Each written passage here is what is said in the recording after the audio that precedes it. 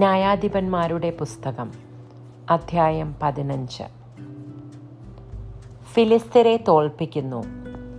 കുറേ നാൾ കഴിഞ്ഞ് സാംസൺ ഗോതമ്പ് വിളവെടുപ്പ് കാലത്ത് ഒരാട്ടിൻകുട്ടിയുമായി ഭാര്യയെ സന്ദർശിക്കുവാൻ ചെന്നു. അവൻ പറഞ്ഞു, ഞാൻ എൻ്റെ ഭാര്യയുടെ ശയനമുറിയിൽ പ്രവേശിക്കട്ടെ. പക്ഷേ പിതാവ് അത് അനുവദിച്ചില്ല. അവളുടെ പിതാവ് പറഞ്ഞു, നീ അവളെ അതിയായി വെറുക്കുന്നു എന്ന് വിചാരിച്ച് ഞാൻ അവളെ നിന്റെ കൂട്ടുകാരന് കൊടുത്തു. അവളുടെ ഇളയ സഹോദരി അവളേക്കാൾ സുന്ദരിയല്ലേ? അവളെ സ്വീകരിച്ചാലും. സാംസൺ പറഞ്ഞു, ഇപ്രാവശ്യവും ഫിലിസ്ത്യരോട് ഞാൻ എന്തെങ്കിലും അതിക്രമം പ്രവർത്തിച്ചാൽ അത് എൻ്റെ കുറ്റമായിരിക്കുകയില്ല. സാംസൺ പോയി 300 കുറുനരികളെ പിടിച്ചു, കുറെ പന്തങ്ങളും ഉണ്ടാക്കി. ഈ 2 എണ്ണത്തെ വാലോട് വാൽ ചേർത്ത് ബന്ധിച്ച് അവയ്ക്കിടയിൽ പന്തവും വെച്ച് കെട്ടി. അനന്തരം അവൻ പന്തങ്ങൾക്ക് തീ കൊളുത്തി അവയെ ഫിലിസ്ത്യരുടെ ധാന്യവിളയിലേക്ക് വിട്ടു. വയലിൽ നിൽക്കുന്ന വിളയും കൊയ്ത കറ്റയും ഒലിവ് തോട്ടങ്ങളും കത്തിച്ചാമ്പലായി. ഫിലിസ്ത്യർ ചോദിച്ചു, ആരാണിത് ചെയ്തത്? അവർ പറഞ്ഞു, ആ തിമ്നാക്കാരൻ്റെ മരുമകനായ സാംസൺ അവൻ്റെ ഭാര്യയെ അമ്മായിയപ്പൻ അവൻ്റെ കൂട്ടുകാരന് കൊടുത്തതുകൊണ്ട് ചെയ്തതാണിത്. ഫിലിസ്ത്യർ ചെന്ന് അവളെയും അവളുടെ പിതാവിനെയും അഗ്നിക്കിരയാക്കി. സാംസൺ അവരോട് പറഞ്ഞു, ഇങ്ങനെയാണ് നിങ്ങൾ പ്രവർത്തിക്കുന്നതെങ്കിൽ ഞാൻ ശപഥം ചെയ്യുന്നു, ഞാൻ നിങ്ങളോട് പ്രതികാരം ചെയ്തിട്ട് സ്ഥലം വിടും. അവൻ അവരെ ക്രൂരമായി പ്രഹരിച്ച് കൊന്നുകളഞ്ഞു. അതിനുശേഷം അവൻ ഏത്താം പാറക്കെട്ടിൽ പോയി താമസിച്ചു. അപ്പോൾ ഫിലിസ്ത്യർ യൂദായിൽ ചെന്ന് പാളയമടിച്ച് ലേഹി പട്ടണം ആക്രമിച്ചു. യൂദായിലെ ജനം ചോദിച്ചു, നിങ്ങൾ ഞങ്ങൾക്കെതിരായി വന്നത് എന്തുകൊണ്ട്? അവർ പറഞ്ഞു, സാംസൺ ഞങ്ങളോട് ചെയ്തതിന് പകരം വീട്ടുവാൻ അവനെ ബന്ധനസ്ഥനാക്കുന്നതിന് വേണ്ടിയാണ് ഞങ്ങൾ വന്നിരിക്കുന്നത്. അപ്പോൾ യൂദായിലെ 3000 ആളുകൾ ഏത്താം പാറയിടുക്കിൽ ചെന്ന് സാംസണോട് ചോദിച്ചു, ഫിലിസ്ത്യരാണ് ഞങ്ങളുടെ ഭരണാധികാരികളെന്ന് നിനക്കറിഞ്ഞുകൂടെ? പിന്നെ നീ ഇപ്പോൾ ഞങ്ങളോട് ചെയ്തത് എന്ത്? അവൻ പറഞ്ഞു, അവർ എന്നോട് ചെയ്തതുപോലെ ഞാൻ അവരോടും ചെയ്തു. അവർ പ്രതിവചിച്ചു, നിന്നെ ബന്ധിച്ച് ഫിലിസ്ത്യരുടെ കയ്യിൽ ഏൽപ്പിക്കുവാൻ വന്നിരിക്കുകയാണ് ഞങ്ങൾ. സാംസൺ പറഞ്ഞു, നിങ്ങൾ എൻ്റെ മേൽ ചാടി വീഴുകയില്ലെന്ന് സത്യം ചെയ്യുക. അവർ പറഞ്ഞു, ഇല്ല, ഞങ്ങൾ നിന്നെ ബന്ധിച്ച് ഫിലിസ്ത്യരുടെ കയ്യിൽ ഏൽപ്പിക്കുകയേ ഉള്ളൂ, കൊല്ലുകയില്ല. അവർ പുതിയ 2 കയറുകൊണ്ട് അവനെ ബന്ധിച്ച് പാറയ്ക്ക് വെളിയിൽ കൊണ്ടുവന്നു. അവൻ ലേഹിയിലെത്തിയപ്പോൾ ഫിലിസ്ത്യർ ആർപ്പുവിളികളോടെ അവനെ കാണാനെത്തി. കർത്താവിൻ്റെ ആത്മാവ് ശക്തിയോടെ അവൻ്റെ മേൽ വന്നു. അവനെ ബന്ധിച്ചിരുന്ന കയർ കരിഞ്ഞ ചണനൂൽ പോലെ ആയിത്തീർന്നു. കെട്ടുകൾ അറ്റുവീണു. ആയിടെ ചത്ത ഒരു കഴുതയുടെ താടിയല് കിടക്കുന്നത് അവൻ കണ്ടു. അതെടുത്ത് അവൻ 1000 പേരെ അതുകൊണ്ട് കൊന്നു. എന്നിട്ട് അവൻ ഘോഷിച്ചു, കഴുതയുടെ താടിയെല്ലുകൊണ്ട് ഞാൻ അവരെ കൂന കൂട്ടി.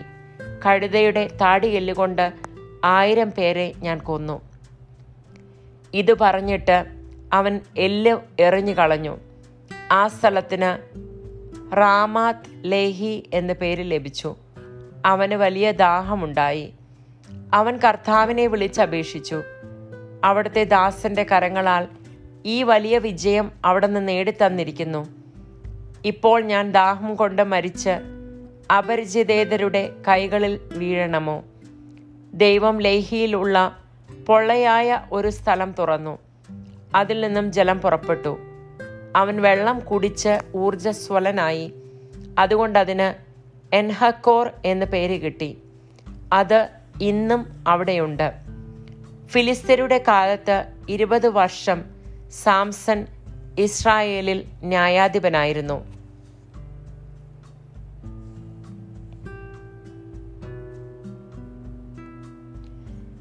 ന്യായാധിപന്മാർ അധ്യായം 16. സാംസൺ ഗാസയിലേക്ക് പോയി. അവിടെ ഒരു സൈരിണിയെ കണ്ടുമുട്ടി. അവളോടുകൂടി ശയിച്ചു. സാംസൺ അവിടെ വന്നിട്ടുണ്ടെന്ന് ഗാസ നിവാസികൾ അറിഞ്ഞു. അവർ അവിടം വളഞ്ഞു. രാത്രി മുഴുവൻ പട്ടണവാതിൽക്കൽ പതിയിരുന്നു.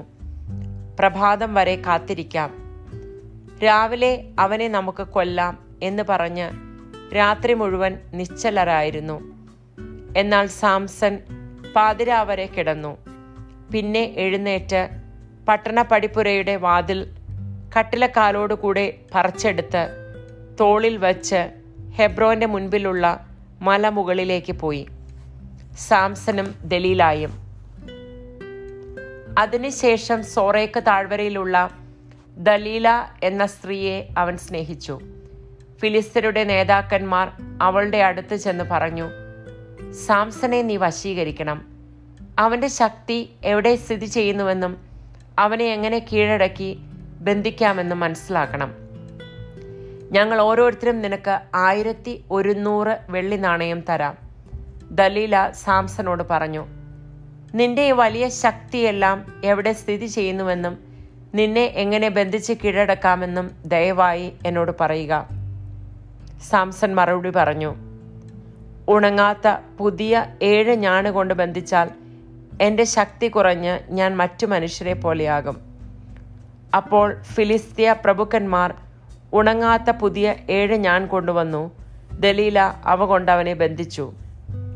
ഉൾമുറിയിൽ അവൾ ആളുകളെ പതിയിരുത്തിയിരുന്നു. അതിനുശേഷം അവൾ അവനോട് പറഞ്ഞു, സാംസൺ, ഇതാ ഫിലിസ്ത്യർ നിന്നെ വളഞ്ഞിരിക്കുന്നു. എന്നാൽ അഗ്നി ചണനൂലിനെ എന്ന പോലെ അവൻ ഞാണുകൾ പൊട്ടിച്ചു കളഞ്ഞു. അവൻ്റെ ശക്തിയുടെ രഹസ്യം പുറത്തായില്ല. ദലീല സാംസനോട് പറഞ്ഞു, നീ എന്നെ കബളിപ്പിച്ചു, എന്നോട് നുണ പറഞ്ഞു. എങ്ങനെ നിന്നെ ബന്ധിക്കാമെന്ന് എന്നോട് പറയുക. അവൻ പറഞ്ഞു, ഒരിക്കലും ഉപയോഗിച്ചിട്ടില്ലാത്ത പുതിയ കയറുകൊണ്ട് ബന്ധിച്ചാൽ ഞാൻ ദുർബലനായി മറ്റാരെ പോലെയുമാകും. അപ്പോൾ ദലീല പുതിയ കയറ് കൊണ്ടുവന്ന് അവനെ കെട്ടി. അവനോട് പറഞ്ഞു, സാംസൺ, ഇതാ ഫിലിസ്ത്യർ വരുന്നു. പതിയിരുന്നവർ അകത്തെ ഒരു മുറിയിലായിരുന്നു. കെട്ടിയിരുന്ന കയർ നൂലുപോലെ അവൻ പൊട്ടിച്ചു കളഞ്ഞു. ദലീല സാംസണോട് പറഞ്ഞു, ഇപ്പോഴും നീ എന്നെ കബളിപ്പിച്ചിരിക്കുന്നു. എന്നോട് നീ കളവ് പറഞ്ഞു. നിന്നെ എങ്ങനെ ബന്ധിക്കാമെന്ന് പറയുക. അവൻ പറഞ്ഞു, എൻ്റെ 7 തലമുടി ചുരുളെടുത്ത് പാവിനോട് ചേർത്ത് ആണിയിൽ ഉറപ്പിച്ച് നെയ്താൽ മറ്റു മനുഷ്യരെ പോലെ ഞാൻ ബലഹീനനാകും. അവൻ ഉറങ്ങുമ്പോൾ ദലീല അവൻ്റെ 7 തലമുടി ചുരുൾ എടുത്ത് പാവിനോട് ചേർത്ത് ആണിയിൽ ഉറപ്പിച്ച് നെയ്തു. അനന്തരം അവനോട് പറഞ്ഞു, സാംസൺ, ഫിലിസ്ത്യർ നിന്നെ ആക്രമിക്കുവാൻ വരുന്നു. അവൻ ഉറക്കത്തിൽ നിന്നെഴുന്നേറ്റ് ആണിയും തറയും പാവും വലിച്ചു പൊളിച്ചു. അവൾ അവനോട് ചോദിച്ചു, നിന്റെ ഹൃദയം എന്നോട് കൂടെയല്ലെങ്കിൽ എന്നെ സ്നേഹിക്കുന്നുവെന്ന് നിനക്കെങ്ങനെ പറയുവാൻ കഴിയും? ഈ 3 പ്രാവശ്യവും നീ എന്നെ അവഹേളിച്ചിരിക്കുന്നു. നിന്റെ അജയശക്തി എവിടെ കുടിക്കൊള്ളുന്നുവെന്ന് നീ എന്നോട് പറഞ്ഞിട്ടുമില്ല. അവൾ ഇങ്ങനെ ദിവസം തോറും നിർബന്ധിച്ചു. ആ അലട്ടൽ മരണത്തിന് തുല്യമായി. അവൻ രഹസ്യം തുറന്നു പറഞ്ഞു, ക്ഷൗരക്കത്തി എൻ്റെ തലയിൽ സ്പർശിച്ചിട്ടില്ല. ജനനം മുതലേ ഞാൻ ദൈവത്തിന് നാസീർ വ്രതക്കാരനാണ്. മുടിവെട്ടിയാൽ എൻ്റെ ശക്തി നഷ്ടപ്പെട്ട് ഞാൻ മറ്റു മനുഷ്യരെ പോലെയാകും. അവൻ സത്യം തുറന്നു പറഞ്ഞപ്പോൾ ദലീല ഫിലിസ്ത്യരുടെ നേതാക്കളെ വിളിച്ചു പറഞ്ഞു, ഈ പ്രാവശ്യം കൂടി വരിക. അവൻ സകല രഹസ്യങ്ങളും എന്നോട് പറഞ്ഞിരിക്കുന്നു. അപ്പോൾ ഫിലിസ്ത്യരുടെ നേതാക്കന്മാർ പണവുമായി അവളുടെ അടുത്തെത്തി. അവൾ അവനെ മടിയിൽ കിടത്തി ഉറക്കി. ഒരാളെ കൊണ്ട് അവൻ്റെ തലയിലെ 7 മുടിച്ചുരുളുകളും ക്ഷൗരം ചെയ്തു. അതിനുശേഷം അവൾ അവനെ അസഹ്യപ്പെടുത്തുവാൻ തുടങ്ങി. അവൻ്റെ ശക്തി അവനെ വിട്ടുപോയി. അവൾ പറഞ്ഞു, സാംസൺ, ഫിലിസ്ത്യർ നിന്നെ ആക്രമിക്കുവാൻ വരുന്നു. അപ്പോൾ അവൻ ഉറക്കമുണർന്നു പറഞ്ഞു, മറ്റവസരങ്ങളിൽ എന്ന പോലെ തന്നെ ഞാൻ രക്ഷപ്പെടും, എന്നെ തന്നെ സ്വതന്ത്രനാകും. കർത്താവ് തന്നെ വിട്ടുപോയ കാര്യം അവൻ അറിഞ്ഞില്ല. ഫിലിസ്ത്യർ അവനെ പിടിച്ച് കണ്ണ് ചുഴന്നെടുത്ത് ഗാസായിലേക്ക് കൊണ്ടുപോയി. ഓട്ട് ചങ്ങല കൊണ്ട് ബന്ധിച്ച് കാരാഗൃഹത്തിലാക്കി. മാവ് പൊടിക്കുന്ന ജോലിയിൽ ഏർപ്പെടുത്തി. എന്നാൽ മുണ്ടനത്തിന് ശേഷവും അവൻ്റെ തലയിൽ മുടി വളർന്നുകൊണ്ടിരുന്നു. സാംസന്റെ മരണം. ഫിലിസ്ത്യ പ്രഭുക്കന്മാർ തങ്ങളുടെ ദേവനായ ദാഗോന് ഒരു വലിയ ബലി കഴിച്ച് സന്തോഷിക്കുവാൻ ഒരുമിച്ച് കൂട്ടി. അവർ പറഞ്ഞു, നമ്മുടെ ദേവൻ ശത്രുവായ സാംസനെ നമ്മുടെ കയ്യിൽ ഏൽപ്പിച്ചു തന്നിരിക്കുന്നു. അവനെ കണ്ടപ്പോൾ ജനങ്ങൾ തങ്ങളുടെ ദേവനെ സ്തുതിച്ചു പറഞ്ഞു, നമ്മുടെ ദേവൻ ശത്രുവിനെ നമുക്ക് ഏൽപ്പിച്ചു തന്നിരിക്കുന്നു. അവൻ നമ്മുടെ ദേശം നശിപ്പിച്ചവനാണ്, നമ്മിൽ അനേകരെ കൊന്നവനുമാണ്. സന്തോഷിച്ച് മതിമറന്ന് അവർ പറഞ്ഞു, നമ്മുടെ മുൻപിൽ അഭ്യാസം കാണിക്കുന്നതിന് സാംസനെ വിളിക്കുവിൻ. സാംസനെ അവർ കാരാഗൃഹത്തിൽ നിന്ന് കൊണ്ടുവന്നു. അവൻ അവരുടെ മുൻപിൽ അഭ്യാസം പ്രകടിപ്പിച്ചു. തൂണുകളുടെ ഇടയിൽ അവർ അവനെ നിർത്തി. കൈക്ക് പിടിച്ചിരുന്ന ബാലനോട് സാംസൺ പറഞ്ഞു, ഒന്ന് ചാരി നിൽക്കുവാൻ കെട്ടിടത്തിന്റെ തൂണുകൾ എവിടെയെന്ന് ഞാൻ തപ്പി നോക്കട്ടെ. പുരുഷന്മാരെയും സ്ത്രീകളെയും കൊണ്ട് കെട്ടിടം നിറഞ്ഞിരുന്നു. ഫിലിസ്ത്യ പ്രഭുക്കന്മാരെല്ലാം അവിടെ സന്നിഹിതരായിരുന്നു. മേൽത്തട്ടിൽ ഏകദേശം 3000 സ്ത്രീ പുരുഷന്മാർ അഭ്യാസം കണ്ടുകൊണ്ടിരുന്നു. അപ്പോൾ സാംസൺ കർത്താവിനെ വിളിച്ചപേക്ഷിച്ചു, ദൈവമായ കർത്താവേ, എന്നെ ഓർക്കണമേ. ഞാൻ നിന്നോട് പ്രാർത്ഥിക്കുന്നു, എന്നെ ശക്തനാക്കണമേ. ഞാൻ നിന്നോട് ഇപ്രാവശ്യം കൂടി യാചിക്കുന്നു. എൻ്റെ കണ്ണുകളിൽ ഒന്നിന് ഫിലിസ്തരോട് പ്രതികാരം ചെയ്യുവാൻ എന്നെ ശക്തിപ്പെടുത്തണമേ. കെട്ടിടം താങ്ങി നിന്നിരുന്ന 2 നെടുംതൂണുകളെ സാംസൺ പിടിച്ചു. വലതുകൈ ഒന്നിലും ഇടതുകൈ മറ്റതിലും വെച്ച് അവൻ തള്ളി. അവൻ പറഞ്ഞു, ഫിലിസ്തരോടുകൂടെ ഞാൻ മരിക്കട്ടെ. സർവശക്തിയും ഉപയോഗിച്ച് അവൻ കുനിഞ്ഞു. കെട്ടിടം അതിലുണ്ടായിരുന്ന പ്രഭുക്കന്മാരുടെയും മറ്റാളുകളുടെയും മേൽ വീണു. മരണസമയത്ത് അവൻ കൊന്നവർ ജീവിച്ചിരിക്കുമ്പോൾ കൊന്നവരേക്കാൾ അധികമായിരുന്നു. സഹോദരന്മാരും കുടുംബക്കാരും വന്ന് അവൻ്റെ ശരീരം കൊണ്ടുപോയി. സോറായിക്കും എഷ്താവോലിനും ഇടയ്ക്ക് പിതാവായ മനോവയുടെ ശവകുടീരത്തിൽ സംസ്കരിച്ചു. 20 വർഷമാണ് അവൻ ഇസ്രായേലിൽ ന്യായപാലനം നടത്തിയത്.